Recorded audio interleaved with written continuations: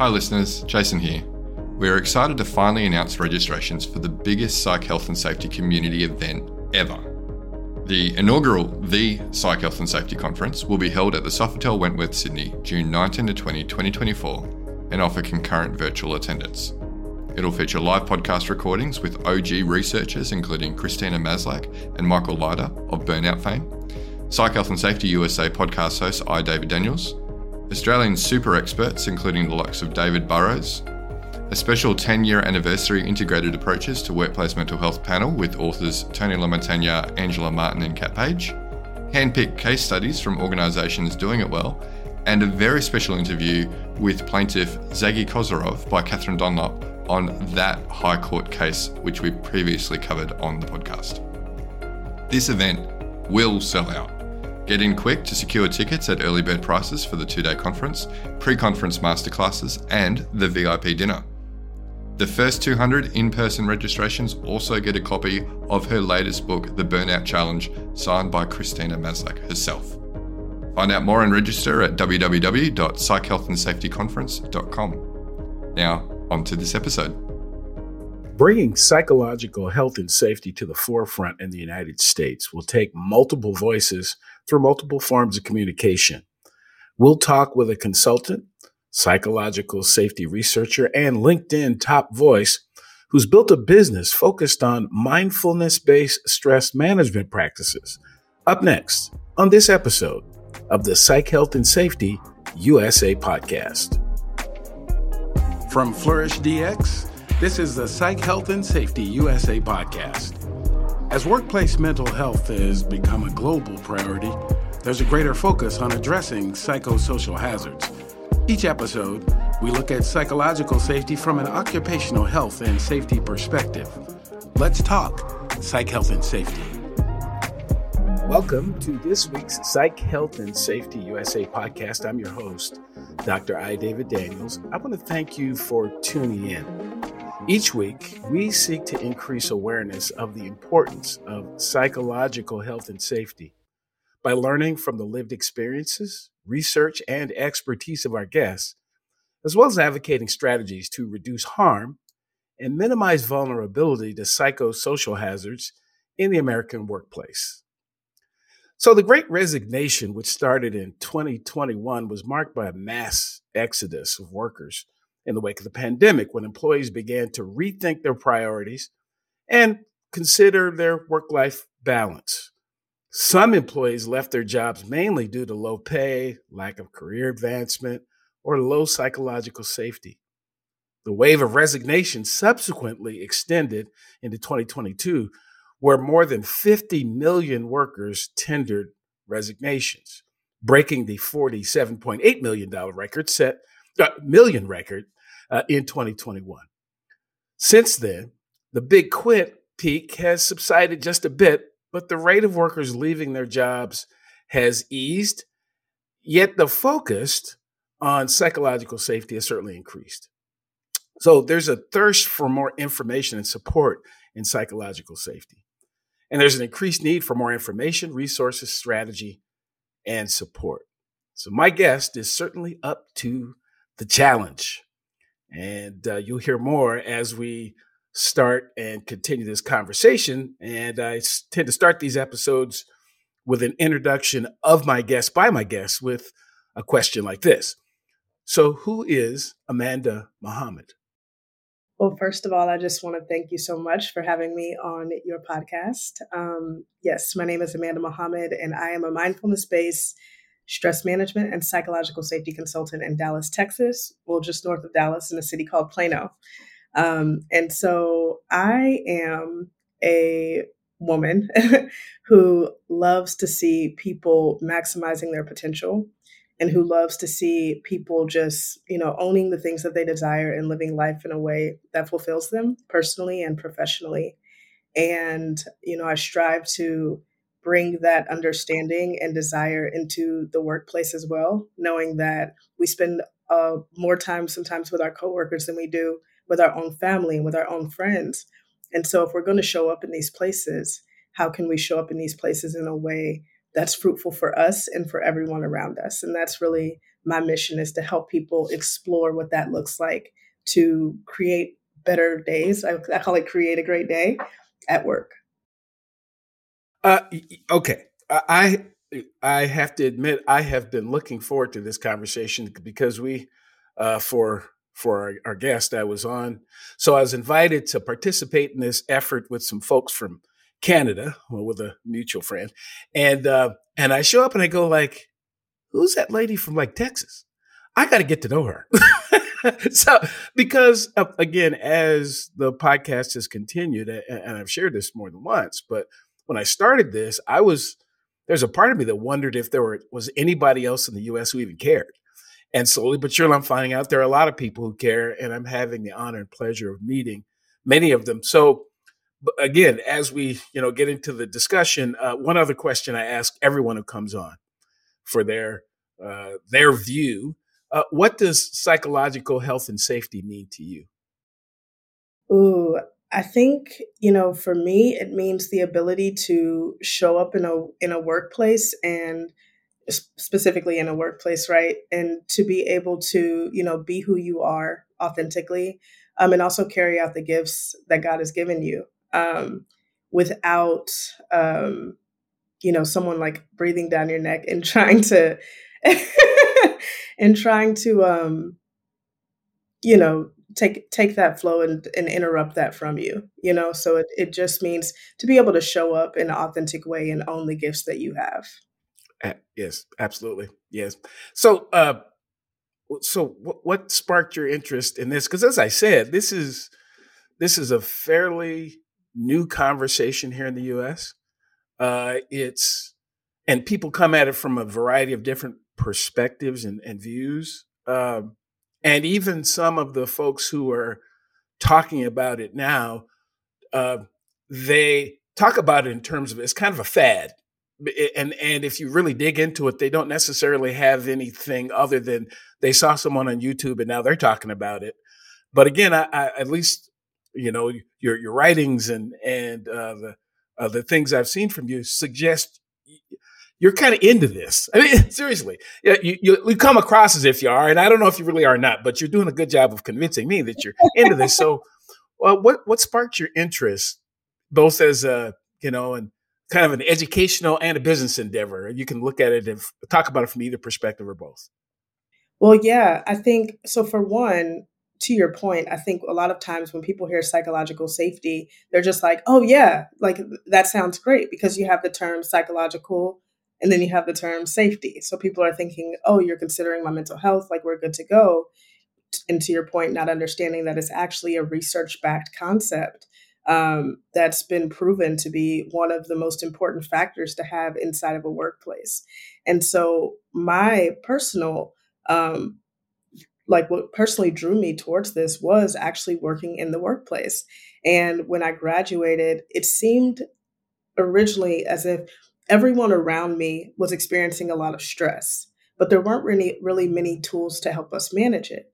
And I had known from, my experiences in college and just my personal things that I had went through, I had began doing things like breathing exercises and mindfulness practices and learning about different things that I can do that can just help me move through the day in a different way. I practiced a lot of gratitude. I did a lot of journaling, and those things helped me. And I can remember being in multiple roles and people be like, how are you always so, excuse my language, but how are you always so damn happy? And I'd say, I do things outside of work. I take care of myself. I do these different things. So originally my work really started, when you hear me say my title, I always say stress management and psychological safety. And my work started in the stress management space, just understanding that people needed tools to be able to show up and continue showing up in a way that, was fruitful, again, for them and for everyone around them, in a way where they could be engaged, in a way where they could be proud of what they were working on and what they're doing and what they're contributing to, in a way that challenged them in a healthy way, and just made them feel like they actually brought value into the workplace. And so the more that I studied stress in the workplace, the more that I began to have this conversation, because, I'd go in and I would teach employees about tools that they could personally use for managing their stress. And then I'd get there and a lot of the conversation would be like, but, I'm getting all of this, like, people are dumping so much on my plate, or I have a manager who's just a butthole, or I have, all of these other factors. And so I started looking into that. And the more that I started to learn about really I believe in a bi-directional relationship of stress management and psychological safety, the more that I started to kind of see this term and uncover it in my studies. And so I studied management leadership in HR in undergrad, organizational leadership for my master's, and now business psychology. And so for me, psychological safety really became a marriage of two things that I really cared about, which one was that workplace well-being, that stress management piece, and two was that like business psychology, the psychology of how we create healthy workplaces. And so it was this perfect intersection of the two that I felt like could easily encompass both.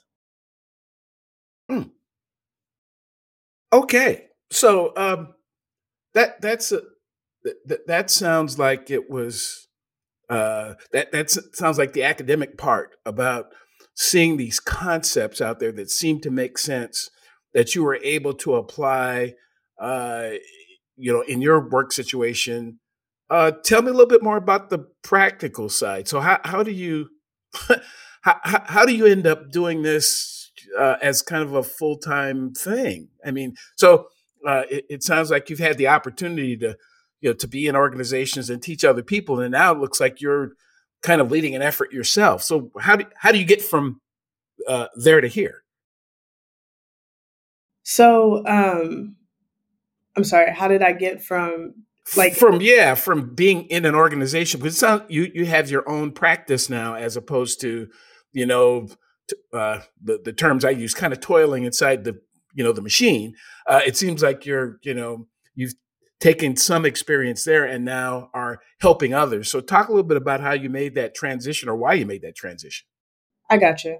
So I was saying, I had worked in a few different jobs. One was a big corporate company, one was a small private company, and one was a school. And I saw these common themes across all three. The big theme at the time was that many people were experiencing stress and there wasn't many tools and resources for us to manage it.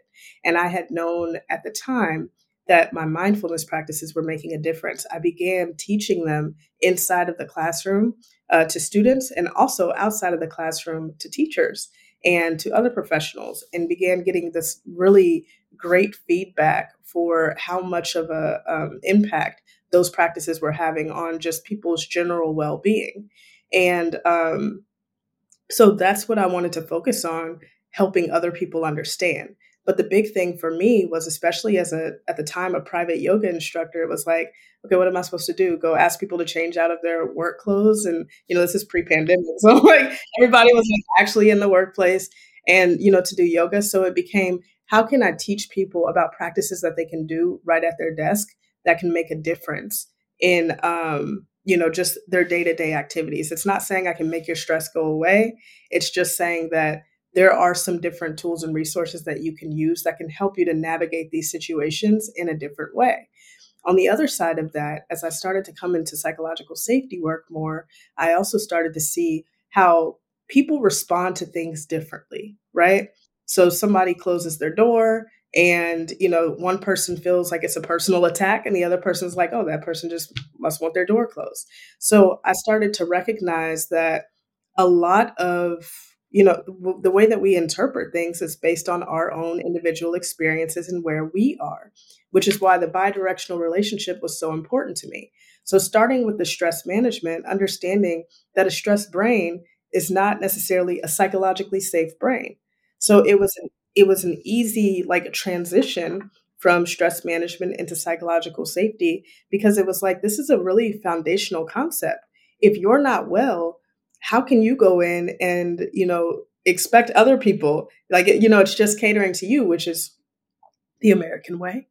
Um, but like, if you are showing up in a certain way, which you haven't addressed, maybe some of those core triggers or those foundational things, you're not taking care of yourself, the lens in which you see your workplace and your world is just naturally going to be skewed.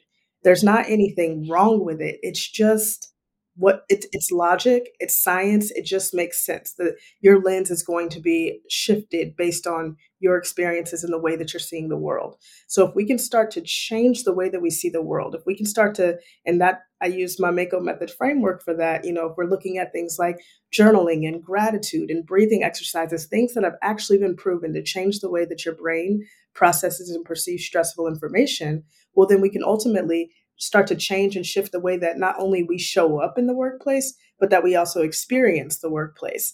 And so it all just kind of continued to unfold. But what it was I saw that gap. I saw that people needed quick things that they could do. I saw that it wasn't realistic to suggest 8 hours of sleep to, parents of 4. Or, I saw that it wasn't realistic to ask educators to take 60-minute yoga classes 3 times a week when the yoga classes can dang near be as much as the salary you're bringing in, right? So I wanted to focus on things that people could do that were practical and that were free, that would be easy to implement into your daily life and into your work environment. And then, with that too, understanding that you can't control what happens around you, right? We can sometimes influence it, but we can't control it. And so what we can control is our response to it and the way that we show up and what we decide for ourselves. So even in the stress management piece, as you start to learn more about yourself, you start to learn more about what you actually want your life to look like, what you want your work environment to look like. And you start to make decisions that are aligned with that. Sometimes it looks like advocating for yourself. Sometimes it looks like finding a new job. Sometimes it looks like quitting your job and starting a new one, which is what I did. So, it's learning how to show up for yourself. And then also learning how that impacts the way that you show up for others. And if we're all doing that, this is, my philosophy. I'm looking at the bidirectional relationship of if we each own what we can do, which is take care of ourselves in the way that we know we need to take care of ourselves and stop outsourcing that responsibility, then we can start to have an impact where we're all impacting each other because we're all foundationally taking care of our needs and we're all pouring from our overflow instead of our resentment. Oh boy. Oh, there was a lot there. I really, really, really like the focus on starting internally and working externally.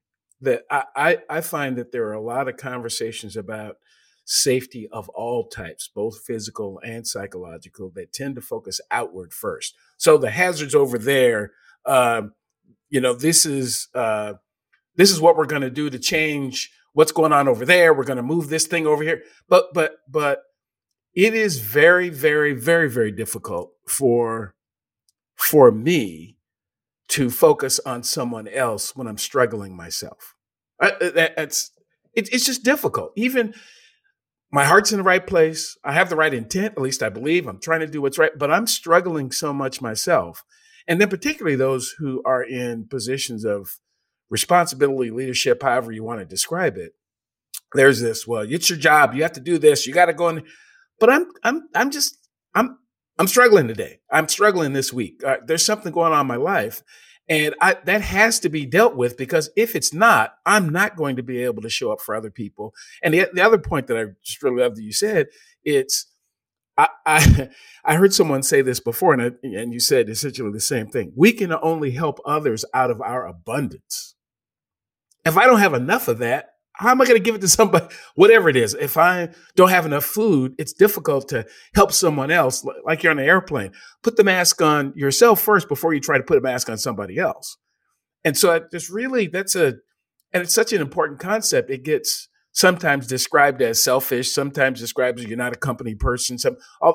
And you know what? I'm kind of at the point, well, that's okay. If however you describe it, but it really is really important. It's so important for me, for all of us, to look inward first and to deal with, what's going on with me before I try to, propose a bunch of things to other people. Wow. Absolutely.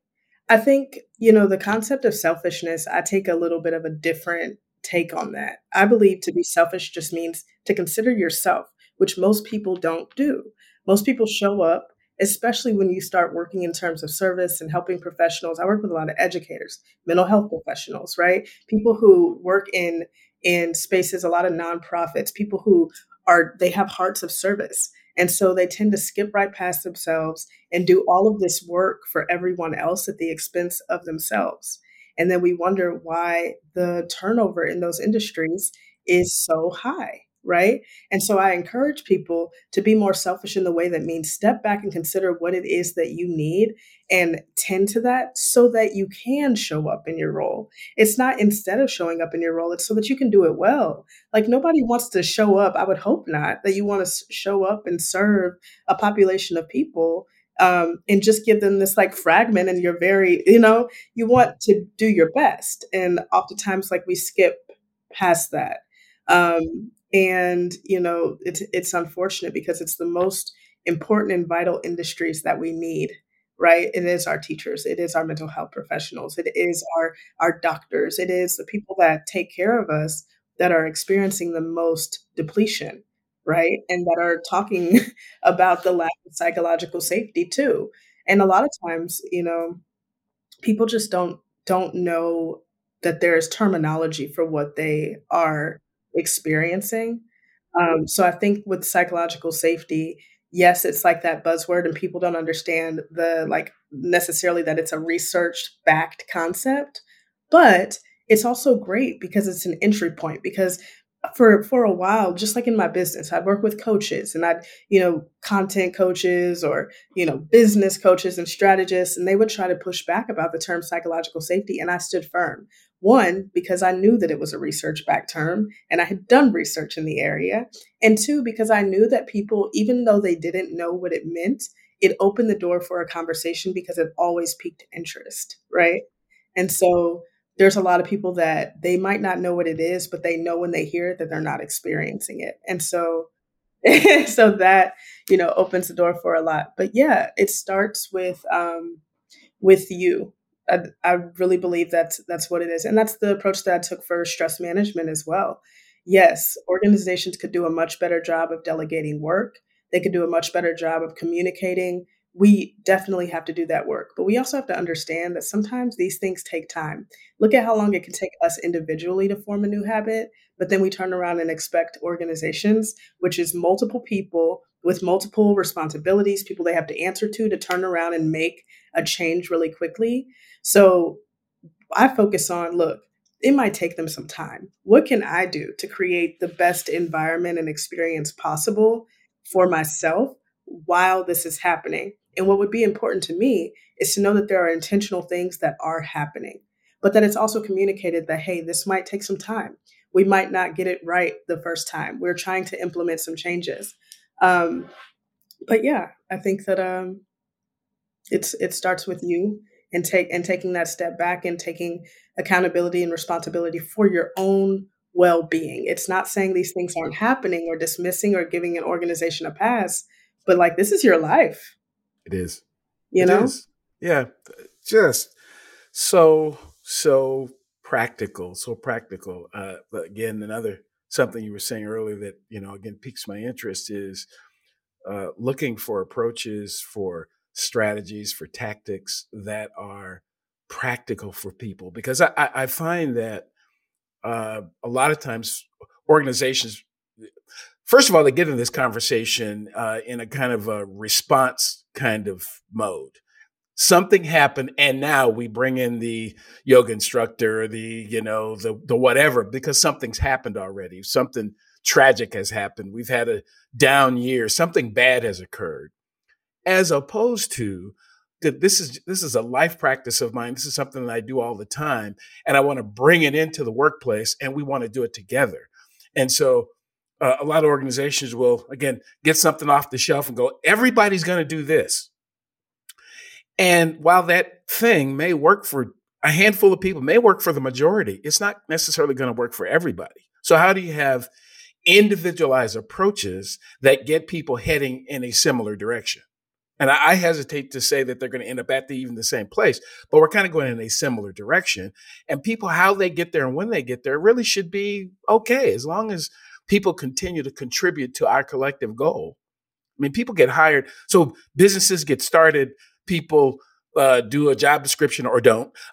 They put an ad in the paper, or in the paper, that's really dating myself, out on the web looking for new people. And they select somebody for a set of skills or something they can contribute to a goal. And then they try to box them in and go, well, we have to do it this way. Here's our policy on this. Here's our policy on that. And we totally lose track of the goal. What is it that this person came to do? Why did we bring them into the team? And how can they be their best selves and accomplish this goal in the way that they do it? Because ultimately, that's when they're going to do their best work. They're going to do it in the way that works for them. And, I can hear, even when I say those things, hear the sometimes louder than other voices. Well, we don't have time for all that. No, you have time for anything that's important. You just have to make time for it. I mean, if you want to retain your people, you're going to have to make time for it. And the thing is I think the time that it takes to find someone to replace these people, the time that it takes to have to go through the lawsuits that you may get, the time that it takes to, the way that it's going to impact your bottom line, because you have people that are not in positions, not in proper positions, or that are completely worn down. And so their productivity and their engagement is low. Those things have to be considered as well. I don't think that it's that we have time. I think that it's not comfortable to do what we actually have to do, which is to build relationships with the people that we are working with. And I think that's what it comes down to. A lot of times, like you said, with psychological safety, or really a lot of things in the workplace, people try to come in with these blanket approaches and force something else on people, not understanding that you're perpetuating the issue that you had in the first place. People already feel forced. People already feel like they don't have any control or any say or any agency in their roles. They feel like they have to show up and do what they have to do so they can keep a roof over their head and take care of their families while things are changing in the economy. There's a lot of things that are going on. So people are trying to hold on to what they have. And you also have people that will jump in a heartbeat. They have some generational issues here too. But you have to look at your op costs. What are your opportunity costs here for what you're choosing not to do or what you're choosing to do? What's going to benefit on the other side? So the approach that I take when I'm talking to a group about psychological safety is very much so an open discussion about norms, about how we interpret different things, because immediately you start to see the light bulbs go off where it's like, well, I saw it this way. Well, I saw it this way. And then it's the same situation and you start to really easily see, I didn't think about it from that perspective, right? I was on the plane coming back from LA maybe a couple of months ago. And I was sitting next to this lady and she found out what I did for a living. And she was like, psychological safety. So she goes, so the camera thing, tell me, what are your thoughts on, turning your camera on in a meeting? And I was like, I can see both sides. This is, a thing that a lot of people are talking about. They're tired of always having their camera on. They're tired of the Zoom meetings, whatever. So she chooses to keep her camera off on every single meeting. And so I was like, I can see both sides of it, especially as a facilitator. I can see the value of seeing other people when you're trying to have a conversation, because there's something different about Zoom to me, or, any of these platforms, and knowing that the person is there, but the camera's just off versus a phone call, right? There's just a different thing that's there. I'm not quite sure what it is. But I said, for me, you get to, so much of our conversation is not just your words. It's, it's tone, it's body language, it's the expression, it's the affirmation on the other side, the head nods, or where you can start to pick up on different things from people. So we communicate with so much more than our words. So she was telling me, I just don't like turning my camera on, and I don't want to feel forced to do that. That's just who I am, yada, yada, yada. And so I was like, okay. I said, that's your prerogative. If you don't want to turn your camera on, I understand. I said, have you ever thought about what their reason for why they want the camera on is so important to them? And I wonder if they've taken time to actually understand why that's important to you, because maybe there's an opportunity here for you guys to meet each other in the middle. And she told me when I started to have that conversation with her, she took a deep breath and she's like, you know what? She's like, I have to be honest with you. I'm a little embarrassed. She said, I never really thought about how that might feel to them. I was only really thinking about my side of it. And I think that's the unfortunate thing that a lot of us are sitting in.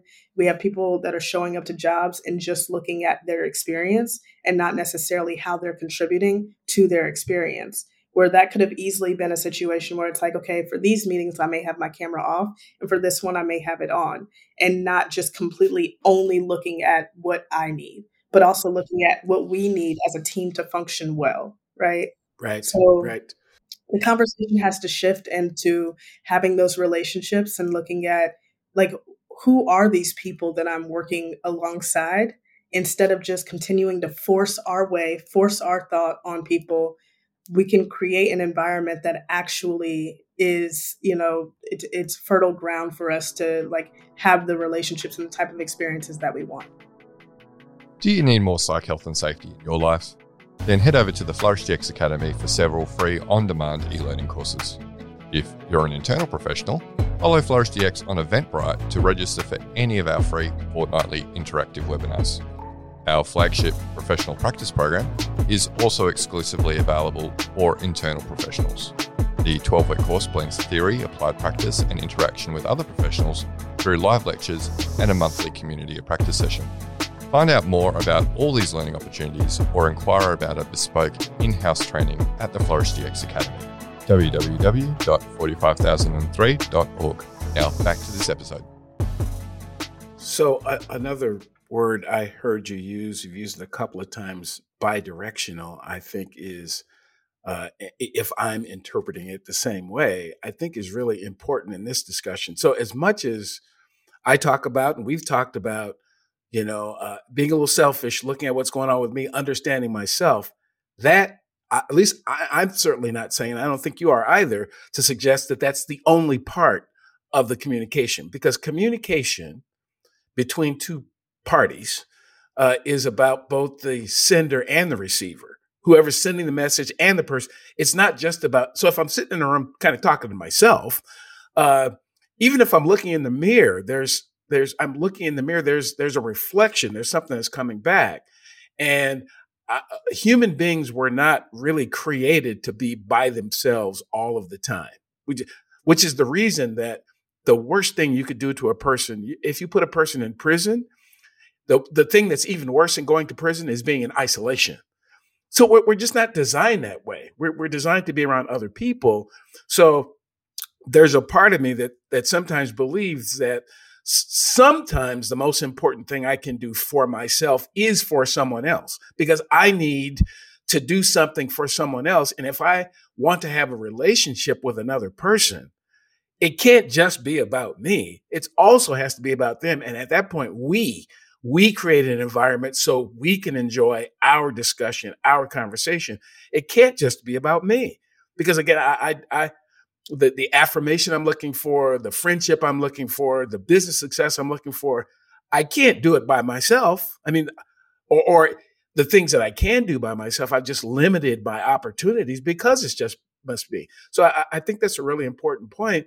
It's not an either or, it's a both and discussion. Both are important. They are.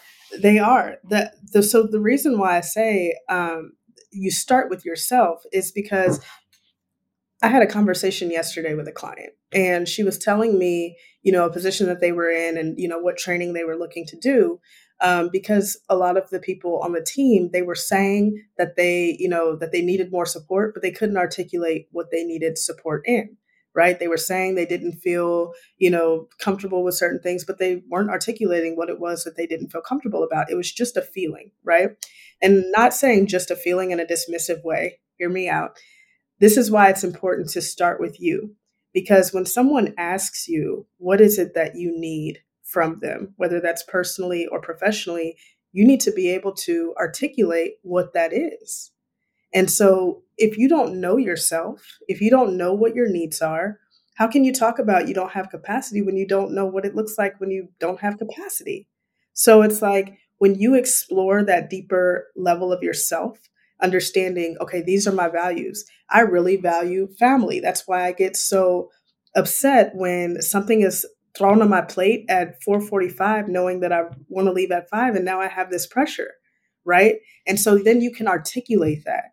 And I understand you can get into the whole, I shouldn't have to explain myself, but you don't have to do anything. But if you want to create healthier relationships, you might want to, right? And that's something that I've had to learn personally and professionally as well. When I can articulate what my needs are, that context creates clarity for the relationships that I want to have and that I want to nurture. So yes, it's not about only me and this is what I need. The other thing is, as you start to do that work, you can start to have a level of empathy for the other people in the workplace. You might start asking yourself, well, this is what I need. What is it that they need? Or you might start to point out like, man, I've been there before where I didn't know that, or I wasn't taking care of myself. And then I started doing this and started having a different experience. So that's how we can start to show up and serve from our overflow, because we have taken care of ourselves. We have acknowledged what it is that we need. And now we can, share that with the workplace. So it's about positioning yourself to be in a better position to experience and contribute to psychological safety. So that's one thing that I always try to talk to people about. It's not just you experiencing it, it's you contributing to it. So, that's how we create psychological safety, right? It's not about what the company does. I believe it's from each little one of us, because at the end of the day, even though it's an overarching company, there are human beings making those decisions. So those human beings, if they're showing up and they're burnt out and they're not tending to their needs and they're not tending to themselves, even as high as they may be in a company, they are still human and they are still, spitting out things without much consideration, right? So we can all play a role in the psychological safety that we experience at work. Right.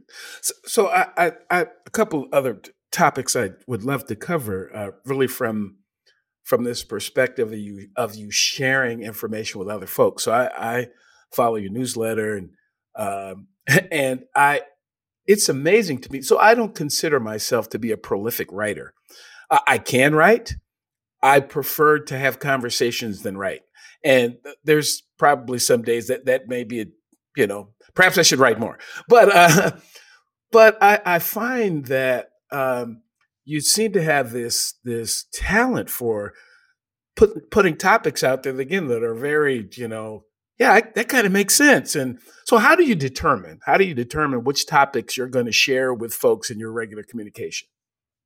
Sure. So one thing that was really helpful is that we have a couple of frameworks that we work off of, right? So we call it the Mako Method framework. One is one that I came up with. The other one is a derivation of another framework by Timothy Clark, right?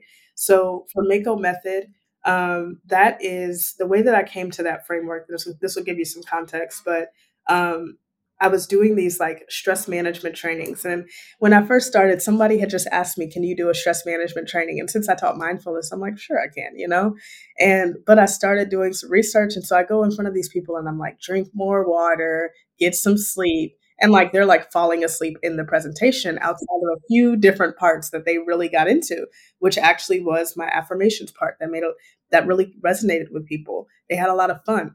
My breathing exercises, my gratitude, like those different things.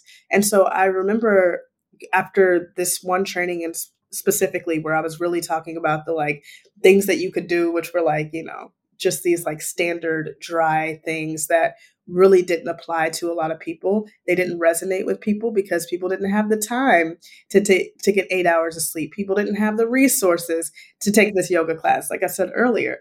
So I remember just sitting down and saying, I've got to find something that people could do that can be quick, because the people that I work with are busy people. They're people that are taking care of kids and care of family members. They're caregivers. And I like serving these people. I like working with people who love what they're doing and they want to figure out ways to show up in a more optimal way. So I was like, I have to find something practical. And that's where I came up with the Mako Method, which is about 5 evidence-based things that you could do throughout the day to manage your stress, all things that have been proven to change the way that we process and perceive stressful information. So that came down to breathing exercises, gratitude, journaling, affirmations, and working on your perspective. So that became 5 topics that I always knew that I could talk about because it came directly from my framework and I knew that people liked hearing about them. So usually if it's some type of like stress management content, it's going to come down to one of those mindfulness-based stress management topics. And on the other side with psychological safety, following Timothy Clark's model, the only difference is that we believe that stress management is foundational. Once you have that foundational piece of taking care of yourself, of examining your needs and tending to those needs, then we can look at inclusion safety, learner safety, contributor safety, and challenger safety. So those became other things that we could look at. But the most important thing to me was that when I was putting out content, it wasn't just about like me and what I was doing.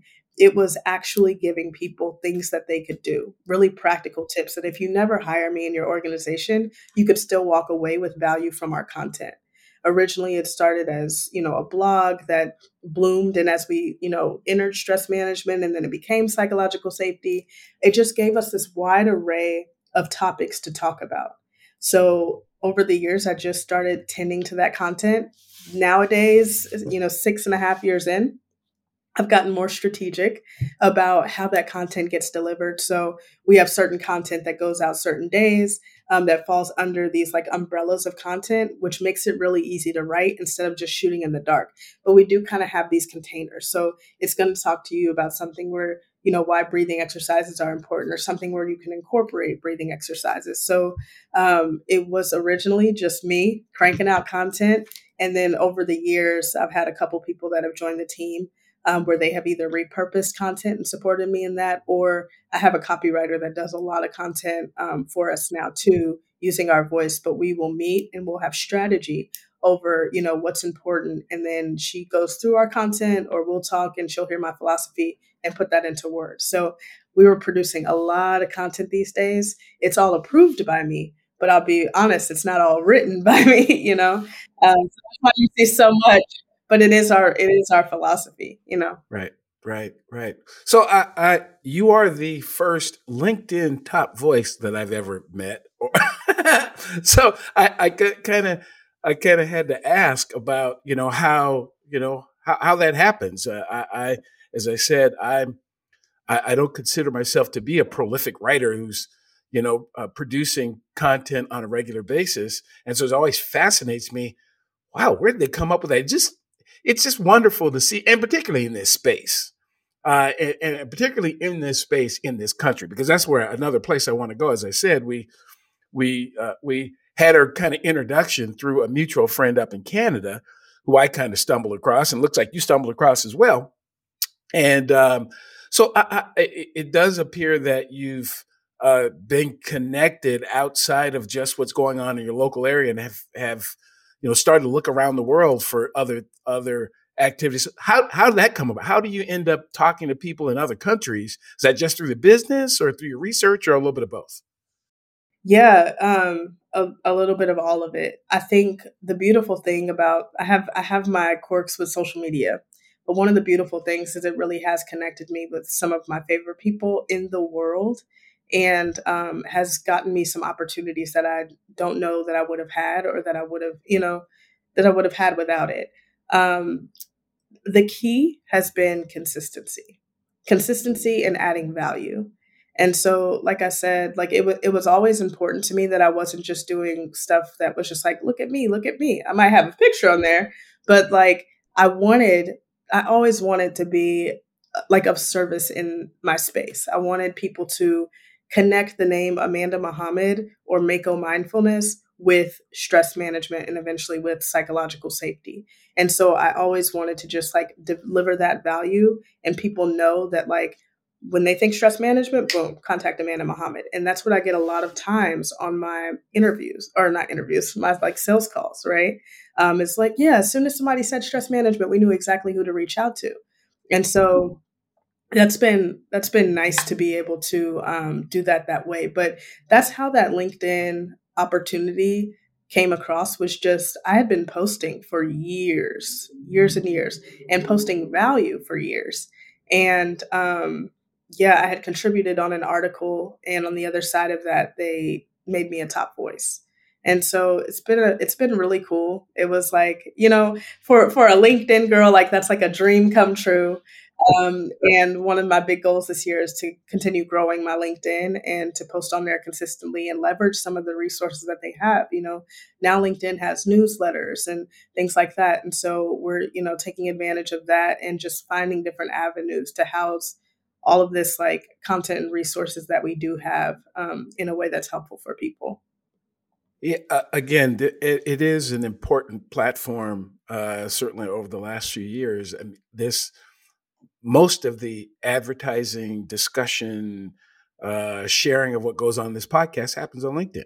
And again, I'll share. You may know this. Others certainly have heard this as well. But the folks that sponsor this podcast are in Australia, and so there's. It's something that they picked up on. I had been doing a few things on LinkedIn, but didn't realize kind of the power and the breadth of the platform itself. And I kind of jumped in with both feet and kind of going along for the ride. But again, it was, like I said, it's just very impressive to see someone who has an experience of their own that they've turned into an opportunity to help others and are continuing to share. And it doesn't look like it's getting stale. I'll just tell you from someone who reads. It looks like, oh yeah, I just hadn't really thought of that. Which like there are so many ways to approach the concept of psychological health and safety that the opportunities are endless. But I think some of the conversation tends to be kind of limited because people get on a particular track and kind of stick there, and it's very wide ranging. There's a lot of different directions you could go. My discussions about it from the occupational health and safety perspective, I think are a little bit behind the discussions that are going on in the stress management, mental health type of environment, because there are still safety professionals, people who do traditional safety, who don't believe that psychosocial hazards even exist. They don't look at it that way. They're still focused on slips, trips, and falls, and those which are important, I have to tell you. But what I've discovered is pick an occupation. You pick it. Pick an industry. And I can generally find data to support that the biggest issue they're dealing with in terms of injuries and fatalities is psychological in nature, not physical. As a matter of fact, your chances of dying in construction are 4 times higher by suicide than all the other things that are being talked about. It's not that the others aren't important, but we're not, as a culture, we've not spent enough time talking about, again, to the point you made earlier, about how people feel.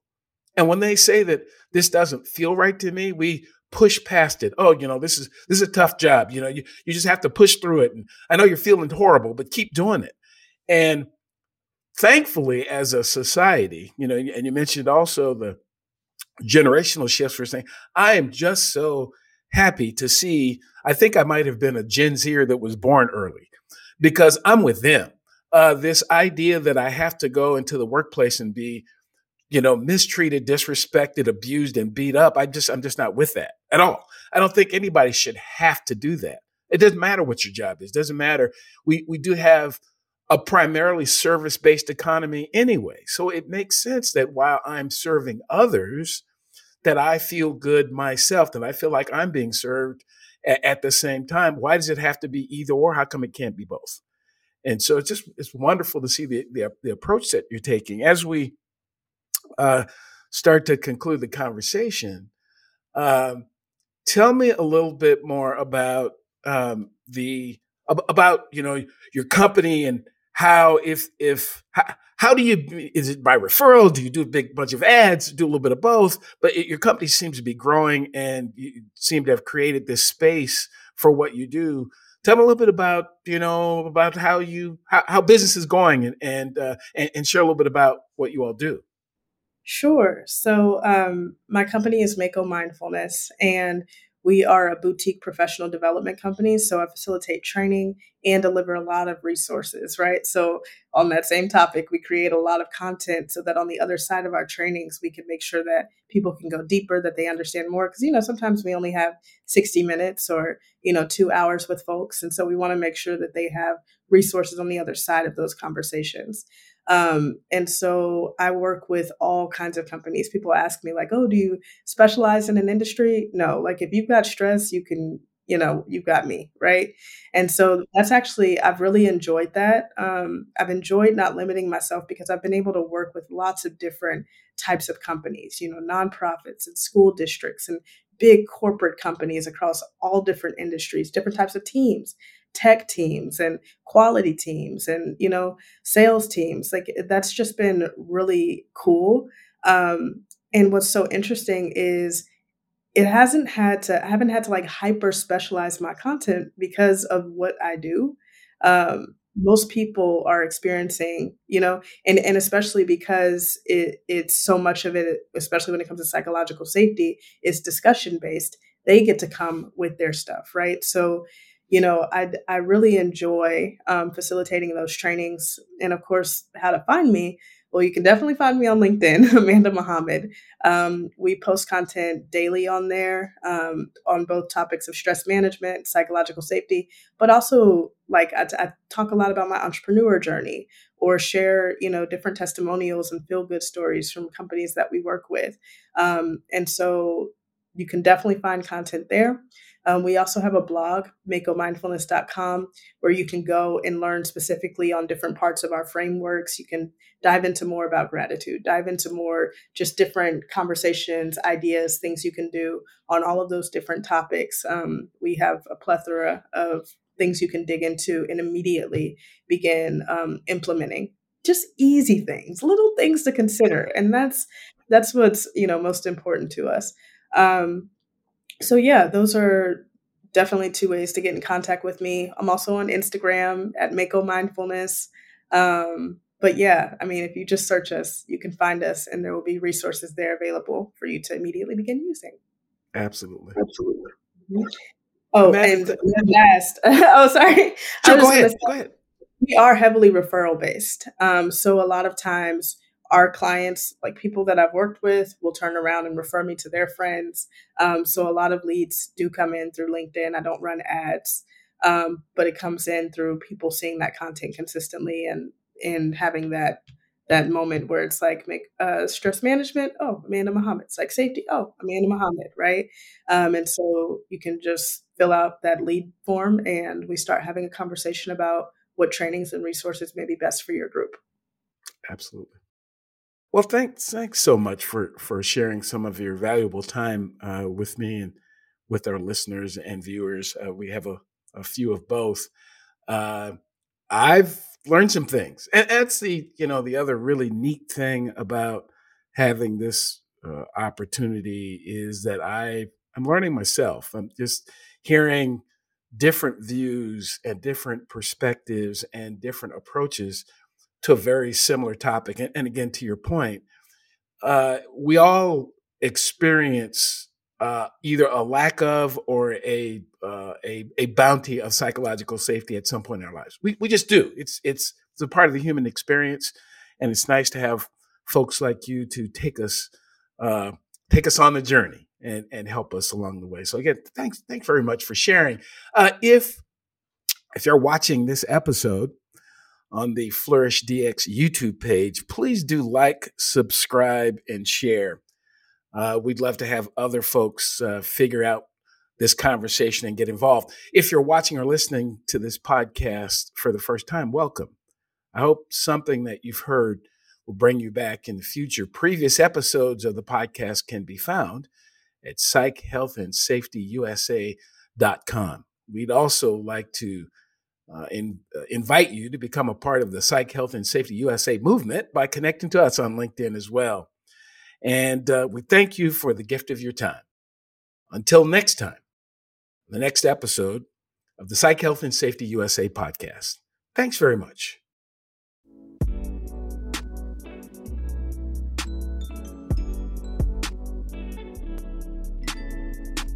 Tune in each Friday for new episodes of the Psych Health and Safety USA podcast.